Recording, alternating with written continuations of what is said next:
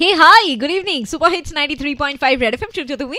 আর আজকে ধাঁধা কন্টেস্টের ধাঁধাটা ধরবো বলে একদম রেডি, সো ধরেই ফেলি। শুভস্য শীঘ্রম, শুভ কাজ দেরি করতে নেই। সো আজকে ধাঁধা হচ্ছে, ফলটা যখন কাঁচা থাকে সবাই তাকে চায়, পাকলে পরে তার দিকে কেউ ফিরে না চায়। এটার উত্তরটা কি হবে? হ্যালো, আমি শিলা বলছি মন্দির থেকে। শিলা? হ্যাঁ, উত্তরটা কি হবে? আম। তাহলে কি হবে? একটু ভাবো, ভেবে আমায় ফোন করো, কেমন শিলা? ঠিক আছে। হ্যাঁ দিদি, আমি ফাটাপুর থেকে স্বপন বলছি। উত্তর পেয়ারা হবে। হ্যালো, আমি সৌতি বলছি। সৌতি। উত্তরে শসা হবে। শ্যামবাজারের শশীবাবু সকালবেলা সাইকেল নিয়ে শশরিয়ে শশা কিনে শ্বশুরবাড়ি গেলেও উত্তরটা শশা হলো না। হ্যালো, আমি সুবিনয় সরকার বলছি। উত্তরটা কি ডুমুর হবে? উত্তরটা একেবারেই ডুমুর হবে। Right answer. কিরকম লাগছে সঠিক উত্তর দিয়ে? খুব ভালো লাগছে। আচ্ছা, এবার বলো, ডুমুর খেতে তোমার কেমন লাগে? ডুমুর খেতে? আমি তো খাইনি, খেয়ে তোমাকে বলবো।